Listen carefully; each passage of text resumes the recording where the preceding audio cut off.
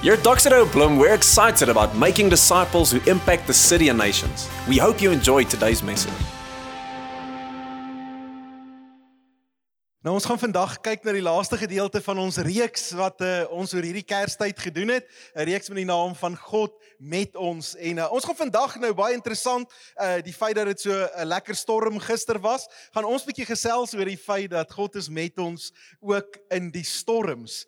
En as jy nou al 'n rukkie in Bloemfontein bly, dan sal jy weet dat 'n storm in Bloemfontein is gewoonlik 'n ordentlike storm. As enige iemand wonder hoekom ons kantskerms af is, dis die resultaat van 'n storm in Bloemfontein. Want as gemeente, en ek dink dit is ook profeties, het ons die hoogste punt in die suide van Bloemfontein, naamlik 'n staalkruis wat 69 meter hoog staan. So wanneer die weerlig in Bloemfontein slaan, dan nooi ons die weerlig uit om ons projektors te kom opeis. So ek dink ek is nou 10 jaar in Bloemfontein. Dis my 10de Desember en ek dink daar was net 2 Desembers wat ons nie deur die weerlig raak geslaan is in hierdie gemeente nie. So gelukkig is dit net die gebou en nie die leierskap wat raak geslaan word nie. So ons is nog okay vir volgende jaar. Maar ons gaan so 'n bietjie gesels oor hierdie ongelooflike ding. Nou ons praat uit Matteus 1 en dit vers 23. Hoor hierdie woorde wat die hart van Kersfees net kom vasvat en ook vandag vir ons 'n stuk geloof gee vir volgende jaar. Hy sê, kyk, die maagd sal swanger word en 'n seun baar, die hele storie van Kersfees, en hulle sal hom Immanuel noem. Dit word vertaal as God met ons. Ek het so vertroue dat in hierdie reeks daar 'n waarheid in jou lewe gevestig sou word in die wete dat God met jou is. Dat God met jou is in 'n verhoudingskapasiteit, nie net in 'n teenwoordigheidskapasiteit nie. Sien, die beginsel van die skrif is dat God is alomteenwoordig. Met ander woorde, hy is oral. Maar die feit dat God oral is, beteken nie dat met alles wat daar is of met almal wat daar is, hy in verhouding mee staan nie. En daarom is die goeie nuus van Kersfees juis die feit dat Jesus na hierdie wêreld toe kom om die grootste probleem van die mensdom te kom aanspreek. Want die grootste probleem van die mensdom was nie sonde nie. Sonde was 'n byproduk. Sonde was 'n stukkie oorsaak van 'n probleem gewees. Maar die grootste krisis wat ontstaan in die storie van die mensdom is dat die mens wat gemaak is om in verhouding met God te staan, afgesny word van verhouding met God. Sien, hierdie woord habitat is so 'n belangrike woord wat ons moet verstaan as Christene. Net soos wat 'n vis gemaak is om in water te wees, en soos wat 'n varing gemaak is om in 'n woud te wees, en 'n ou vetplantjie gemaak is om in die woestyn geplant te wees, so is ek en jy gemaak vir 'n bepaalde habitat. En die habitat wat ons nodig het, is nie net planeet Aarde nie, is nie net die suurstof wat ons inasem op hierdie planeet nie. Ons primêre habitat en ons ewige habitat is die teenwoordigheid van God. Sien, ons is gemaak in die teenwoordigheid van God. Ons is gemaak en onderskei van die res van die skepping, toe God die mens, anders as enigiets anders wat hy gemaak het, vat en sy lewensasem in die mens inblaas. En die Bybel sê, die mens het 'n lewende siel geword. Daar het iets van goddelikheid is gedeponeer in die mens. En daarom kon die mens net regtig lewe, wanneer daardie verhouding in plek is. En sonde kom en breek daardie verhouding en veroorsaak dat die mens afgeskeer word van God se teenwoordigheid. Dat daar 'n skeidsmuur is tussen God en mens en dat die mens in sy wese eintlik sterf en al hoe meer agteruit gaan in elke sin, en hy wat veronderstel was om die kroon van die skepping te wees, word binne 'n paar generasies die slagoffer van die skepping. En die mens word oorheers deur die skepping, oorheers deur sy drange, oorheers deur sy begeertes, en die mens eindig op amper net soos een van die diere van die skepping. Ons was die vakansie, is ons daar so 'n paar dae in Durban, en dit val toe op dieselfde tyd as wat die matriek vakansie gebeur. Nou my vrou kan nogal redelik opgewonde raak oor sulke goedjies. Want nou is daar 'n klomp tienerseentjies wat daar op die strand sit, wat skynbaar nou die eerste keer voel, hulle het nou 'n lisensie om 'n bietjie alkohol te gebruik, en die arme goedjies is so maar, jy weet, is sulke ou dun armpies. Daar's ook geen kapasiteit eers nie.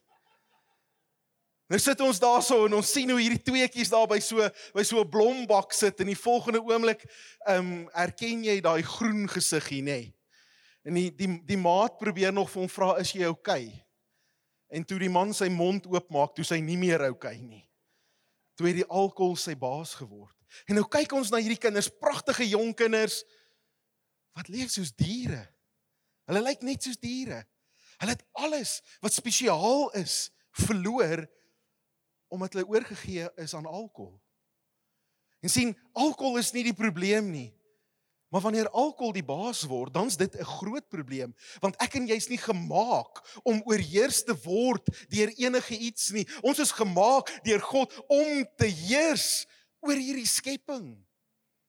En Jesus kom in ons wêreld om hierdie ding te kom herstel, om hierdie onvermoë wat die mens het om te kan heerskappy voer, om dit te kan herstel, en die beste en enigste manier om dit te herstel, is om die verhouding met God te herstel.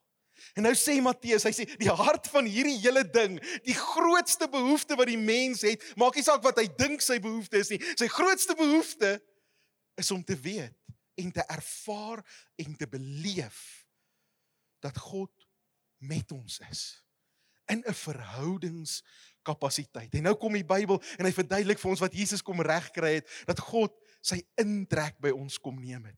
Anders as die Ou Testament, baie keer dan sal mens iemand hoor sê, en ek sien hierdie week skryf iemand dit op Facebook, as jy nou sou kon vra vir 'n Moses, hoe was dit om by die brandende braambos te staan en met God te praat?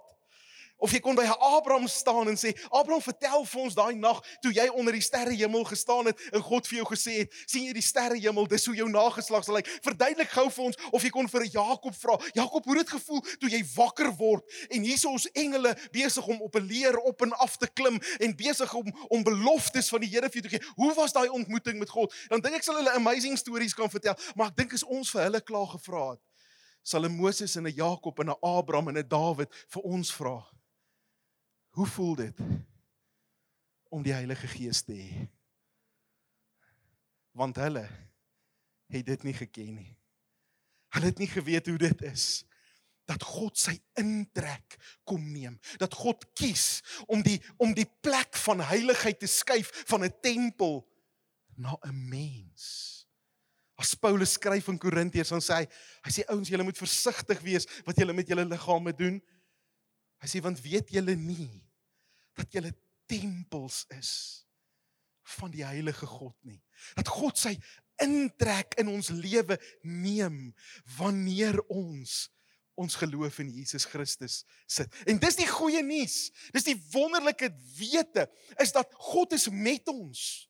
So ons is nie bekommerd van gaan die Here daar wees wanneer ons deur die vallei gaan nie. Ons gaan nie bekommerd wees, gaan hy daar wees wanneer ons deur die wildernis gaan nie. En as ons vandag gaan sien, ons gaan ook nie bekommerd wees of hy daar is wanneer ons deur die storm gaan nie, want hierdie is die goeie nuus van die evangelie. Hy het klaar gekies om by jou te wees. Hy hoef nie ingeroep te word vir die krisis nie. Hy hoef nie nader gelok te word deur goeie werke nie. Hy het klaar gekies om by elke gelowige te wees. God met ons. Maar nou staan ons voor 'n nuwe jaar. En ek weet nie van jou nie, maar miskien kyk jy na die jaar en ek bedoel, ons het ons maar altyd uiteenlopende gedagtes wanneer ons dink oor 'n nuwe jaar. Daar's definitief goed wat jou opgewonde maak oor hierdie jaar. Is daar enige iemand wat opgewonde is oor enigiets in die jaar? Gou hand sien. As ietsie wat goed gaan gebeur. As babietjies op pad. Hier's mense wat oupas en oumas gaan word. Hier's mense wat oupas en oumas gaan word wat dit nog nie eens weet nie. Daar's goeie vakansies wat voorlê.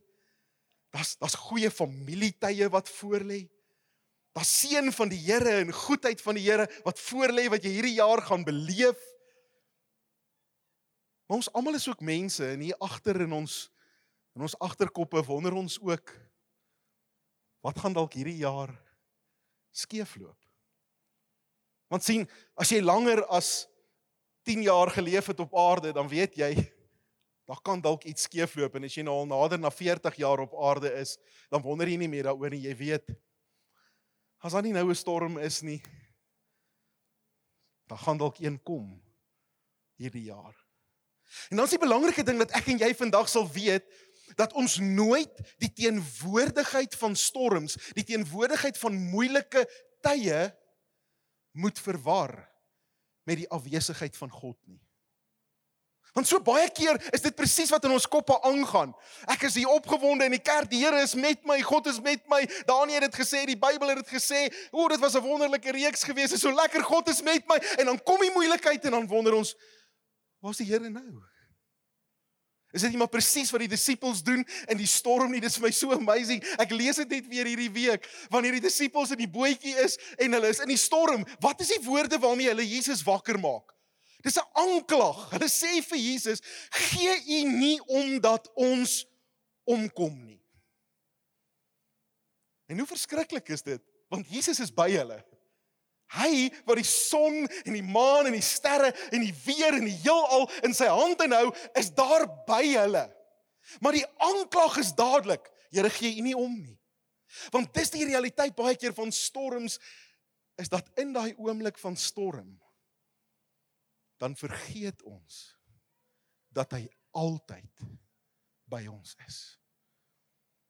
En Jesus in die bootjie beteken nie dat die storm gaan wegbly nie. Jesus in die bootjie beteken net dat ek en jy die storm sal oorleef. Dis wat dit beteken. En soms hoop ons, en hoe fantasties sal dit wees as in hierdie jaar 2020 daar geen storms in jou lewe is nie. Hoe wonderlik sal dit wees. Ek dink as daar iets is wat ons vanoggend vir die Here kan vra, is Here, moenie laat daar storms wees nie, maar ek vermoed die Here gaan vir ons sê, ek is so lief vir jou. Daar's 'n paar storms wat jy nodig het. Daar's 'n paar storms waardeur jy sal gaan, wat die stories sal word van jou lewe, van hoe God in jou lewe gewerk het, en hoe jou geloof sterk geword het. Ons sal wil sê, Here, geen storms. Maar ek vermoed eendag gaan ons in die hemel wees, en dan gaan daar nie trane wees nie, so daar gaan nie storms seker wees nie. Want dis mos hoekom ons huil. Dis wanneer die storms kom. Nou, ons ken 'n storm, en hy lyk in Bloemfontein baie keer so. As ek nou by die see gepreek het vandag, dan het ons nou groot golwe opgesit, maar ons weet in Bloemfontein nie hoe lyk golwe nie. Ek bedoel, Tierpoortdam het net sulke groot golwe. Maar as daai weerlig slaan, is jy dan bewus van 'n storm, nê? Ek het een keer in die toring hier by die kerk gesit, baie bevoorregte posisie, ek weet nie hoeveel leiers van hierdie kerk het dit al beleef nie, terwyl die weerlig die toring raak slaan. Wat ek binne in die toring gesit het, en die DB-bord aan die brand geslaan het, en daai dag besluit het, as die weer swaar is, gaan ek huis toe. Ek werk nie as die weer swaar is, my kantoor het nou geskuif, so ek kan dan nou werk as die weer swaar is. Maar storm is 'n intimiderende ding, nê. En dit is so 'n mooi storie wat ons in die Bybel lees van Paulus wat deur 'n storm gaan, en ek gaan jou nooi om saam met my te lees. Die skrifgedeeltes is op die skerm. En dit is in Handelinge 27 waar Paulus in 'n storm is, en kom ons kyk gou wat gebeur met Paulus. So Handelinge 27 van vers 13 af, en ek gaan hom so stukkie vir stukkie hanteer. Vers 13 sê, en toe die suidewind saggies waai, het hulle gedink dat hulle voorneme kon uitvoer en die ankers gelig en langs Kreta verby geseil. Wie het al ooit so 'n ligte stormpie sien kom? Want dis presies wat hier gebeur. Hierdie manne kyk na die weer en hulle sien, daar's 'n ligte suidewind wat waai. Klein stormpies is baie keer die goed wat in ons lewe maar vol maak. Daai papbattery, die kar se sleutels wat weg is, daai pyp wat bars, die geyser, die goed wat maak dat ons lewe upset raak. Maar wat ons hier sien, is Paulus sê, man, ons gaan in elk geval nog doen wat ons wil doen, so hulle ignoreer die stormpie, en dan vers 14, sê hy, maar nie lank daarna, het daar 'n stormwind, wat die Euroklydon genoem word, daarvan neergeslaan. Nou as 'n storm 'n naam kry, dan moet jy weet, dis 'n wilde storm. En ons storms in ons lewe kry baie keer ook name. Hulle kry gesigte, hulle kry 'n wese, hy het amper soos 'n persoonlikheid wanneer die moeilikheid kom. Ek het al baie keer met mense gepraat wat siek is en wat terminale siektes het of ongeneeslike siektes, en dan kom jy agter, dis soos iemand wat saam met hulle leef. Die storm het 'n naam. Hy's daar, hulle is bewus van hom. En skielik is Paulus en sy manne wat nou saam op die boot is vasgevang in hierdie storm. Maar dan wat volgende gebeur is, wat die hart van 'n storm is en wat 'n storm so uitdagend maak, vers 15, hy sê, en die skip is meegesleep, en teen die wind kon hulle nie seil nie, en hulle het opgegee en weggedrywe. En toe hulle onderkant kom by 'n eiland wat Clauda genoem word, hy sê, toe het ons met moeite net nog die sleepbootjie behou. Die grootste krisis van storms is die feit dat ons voel ons verloor beheer. Sien, wanneer ek en jy in beheer voel, dan hoef ons nie bekommerd te wees nie, want alles is mos onder beheer.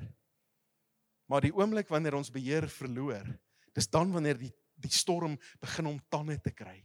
En daar's niks so intimiderend vir 'n mens, soos om oor enige iets beheer te verloor nie. Oor jou gesondheid, oor jou finansies, oor 'n verhouding, oor 'n werksituasie. Die oomblik wanneer jy beheer verloor, is wanneer 'n storm werklik word. Waarom sou dit dan vir die Here goed wees om ons soms deur storms te sit? Want dis juis hierdie beheer verloor ding wat so belangrik is. Want soms leef ons so in beheer van ons eie lewens, dat ons nie toelaat dat die Here in beheer van ons lewe is nie. En wanneer 'n storm kom, dan daag dit beheer in ons lewe uit. En dis meeste van die tyd in 'n storm wat afhanklikheid gebore word. Dis in die oomblik van swaar kry, dis in die krisis, dis in die wete, ek kan niks hieromtrent doen nie, dis klaar, dis verby, moet opgee. Waar ek skielik ontdek, daar's iemand wat nog in beheer is.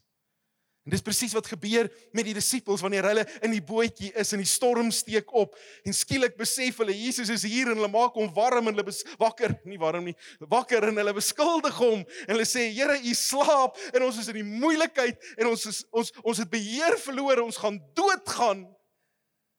En dan is die realiteit dat iemand wat nog steeds in beheer is, staan op en hy sê vir die storm, raak stil. Sien, al is ek en jy nie meer in beheer nie. Iemand is in beheer. Iemand is. Daar's iemand wat by my en jou is, wat groter is as die grootste uitdaging wat jy kan beleef. Daar's iemand wat by ons is, wat meer krag het as die grootste uitdaging wat jy kan beleef.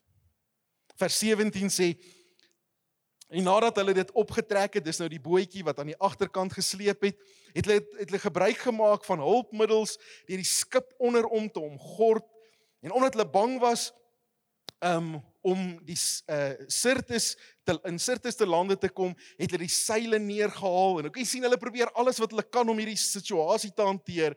Vers 18, en terwyl ons geweldig deur die storm getuister is, het hulle op die volgende dag van die vrag begin uitgooi.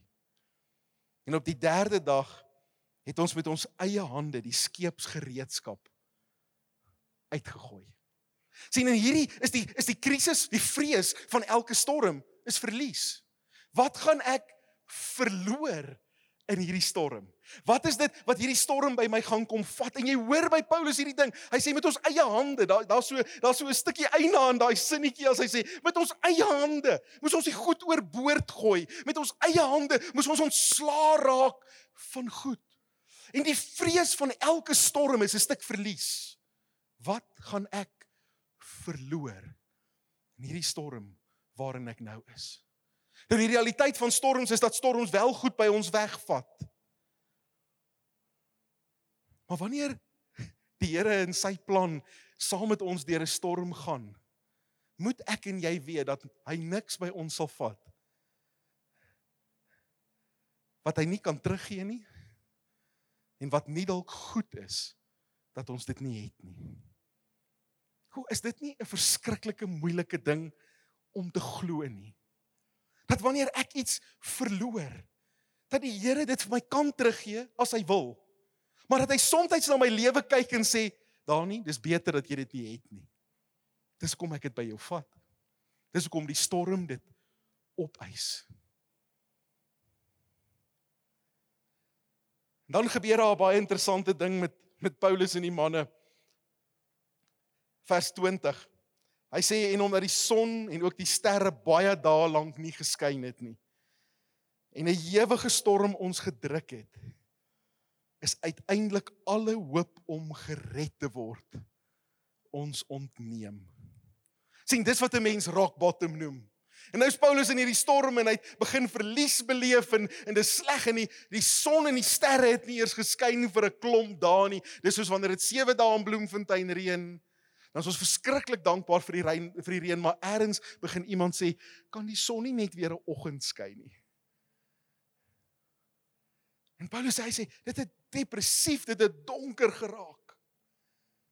En as dit donker raak, dan gebeur daar iets baie interessant met 'n mens. Ons verloor hoop. Dis wanneer ek en jy sê, iets goed gaan nooit met my gebeur nie. Hierdie siekte sal nooit verander nie. Ek gaan nooit uit die skuld uitkom nie. Ek gaan depressief bly. Ek gaan nie kinders kry nie. Ek gaan nie 'n huweliksmaat kry nie. Hierdie graad wat ek wil hê, ek gaan hom nooit vang nie. Ek wonder altyd hoe kom sê mense, jy vang 'n graad. Niks gaan ooit verander nie.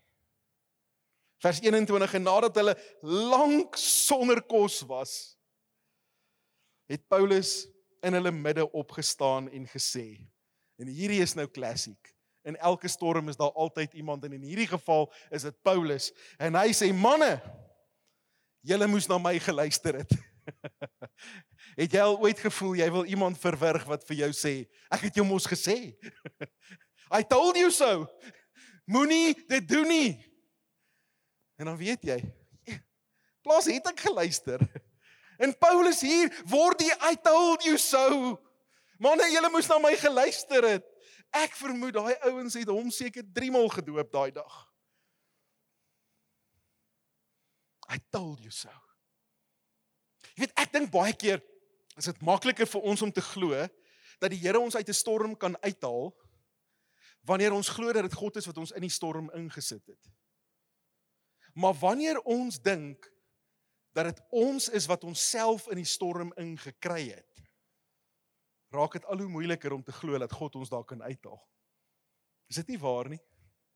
Want baie van die storms waarin ek en jy beland, is nie net spontane weersveranderinge nie. Baie van die storms waarin ons beland, was niks anders as slegte keuses nie. Ek het geweet, ek moenie.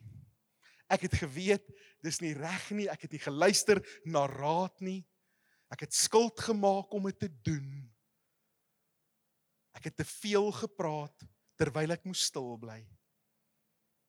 En nou is daar 'n storm. Ek onthou in ons lewe was daar so 'n tydjie gewees wat vir ons as gesin vreeslik interessant was, en ons praat altyd van die seisoen van die rooi kombi. Nou as jy dit nog nie van my weet nie, ek's verskriklik lief vir karre.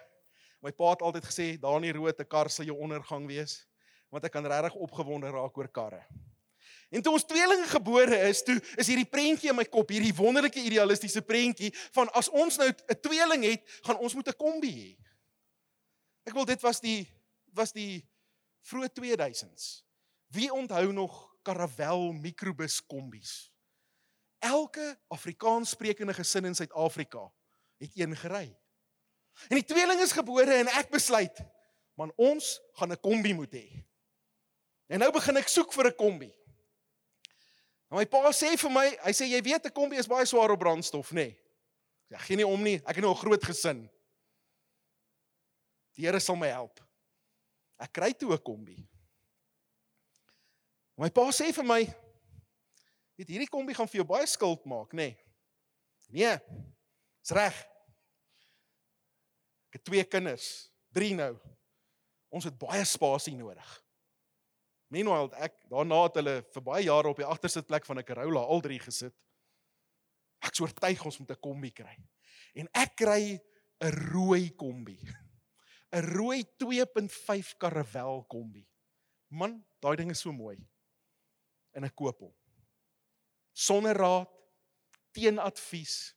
Ek koop hom. Ek maak skuld en ek koop die kombi. Skielik moet ek begin petrol ingooi vir daai kombi. Ons ry met daai kombi af Kaap toe en wie ooit so 'n kombi gery het sal dalk nou kan sê eina amen, ek onthou dit. Ons kry so 'n skuins van voorwentjie. Op 'n 80 liter petrol tank ry ons so 320 km. Dan maak jy hom weer vol. Nou begin die somme nie werk nie. En die goed begin onder druk kom. En jy weet mos hoe werk dit, nê? As die skuld by die voordeur inkom, gaan die liefde by die agterdeur uit. Nou is daar lekker konflik, en is 'n gefight, en is 'n bekleierery, en ek probeer hierdie ding manage, en ek probeer hom maak werk, want ek wil hierdie rooi kombi hê. Man, 'n pa met 3 kinders moet 'n kombi hê. Ons wil Wildtuin toe gaan met die kombi, maar nou het ons nie meer geld om Wildtuin toe te gaan nie, maar ons het dan die kombi. Ons sal nou nog daarby uitkom. En ek onthou die oggend wat ek bid, en ek voel so moedeloos. En ek beleef hoe die Here vir my sê, nee, jy moet nie die kombi hê nie. En ek sal nooit vergeet hoe ek terugry Kroonstad toe van Klerksdorp af, en ek huil al die pad. Maar nou gaan ek my kombi teruggee. En dit is 'n storm, en dit is vir my sleg, en dit is 'n verleentheid. Nou ry ek terug met my Corollaatjie, want ek my kar gaan terugvat, wat ek ingeruil het. Nou moet ek hierdie 3 kinders op die agtersitplek van 'n Corolla, so die tweelingpram is so groot soos die Corolla se boot. Dit werk net nie. En ek besef, hierdie storm het net een oorsaak. En dis ek. Sien, en ek en jy dra baie keer sulke prentjies, sulke ideale goedjies, sulke goed wat ons najaag, sulke absurde goed soms in ons harte, en dan sonder dat ons dit agterkom, begin ons besluite neem wat storms in ons lewe veroorsaak. Ek kan nie sê die Here het my in 'n storm gesit as ek homself veroorsaak het nie. Maar wie wat's die genade? Is dat die Here wil ons ook uit daai storms uithaal. Die storm waarin Paulus is 'n storm wat deur die weer veroorsaak het. Hy kon niks omtrent dit doen nie, dit was net daar. Maar baie van die storms waardeur jy gaan, is 'n storm waarvoor jy kan nee sê. Dis 'n storm wanneer jy besluit om jou kredietkaart te gebruik, moet jy besef, elke keer wanneer jy daai kredietkaart gebruik, is jy besig om die storm te intensifiseer. Elke keer wanneer ek meer sê as wat ek moet. Wanneer my woorde nie gefilter is deur liefde nie. En ek is spandabelrig met my opinies. Is ek besig om 'n storm te skep. En die Here kom haal ons ook uit hierdie storms uit. Maar die waarheid is dat baie van hierdie storms is goed wat ek en jy kon vermy.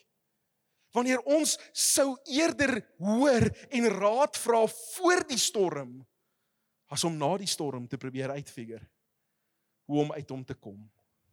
Vers 22 staan Paulus op. En hier draai die storie.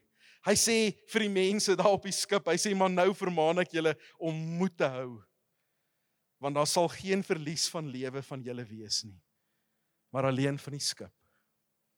En waar kry Paulus skielik hierdie moed? Waar kry hy skielik hierdie ding? En hierdie is die hart van 'n storm. Hierdie is die ding wat jy vanmôre moet onthou.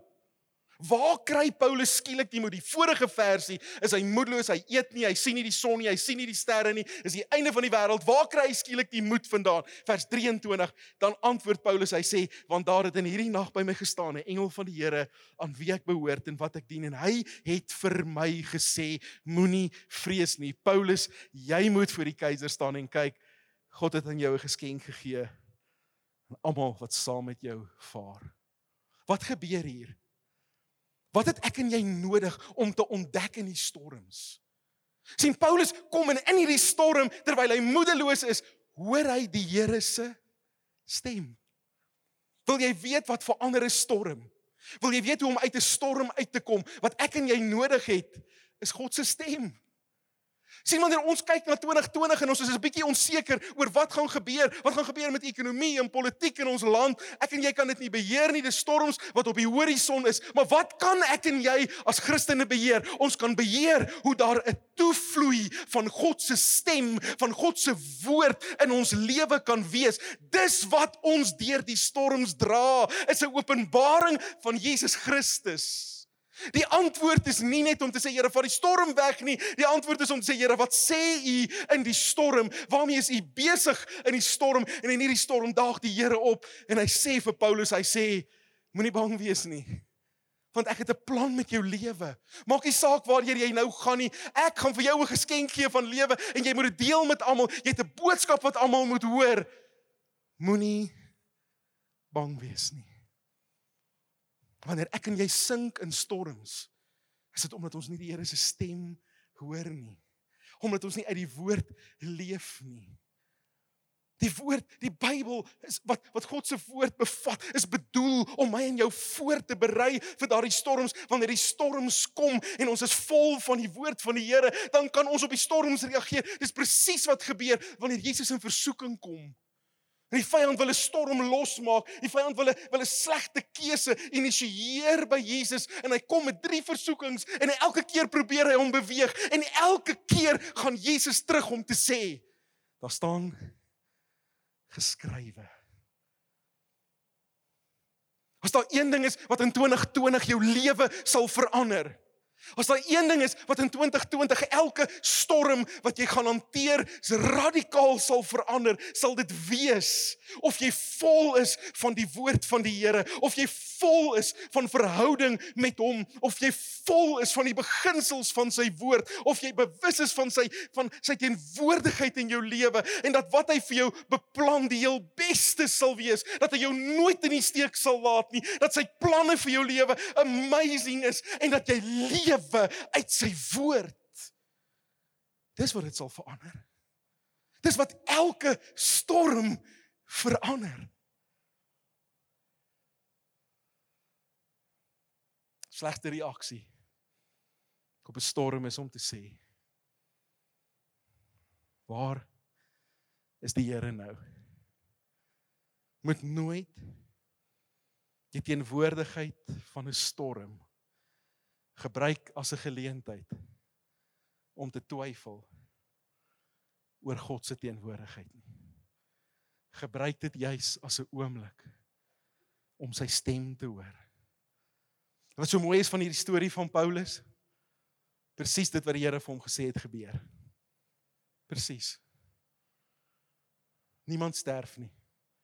Hy staan uiteindelik voor die keiser. Net soos die Here gesê het.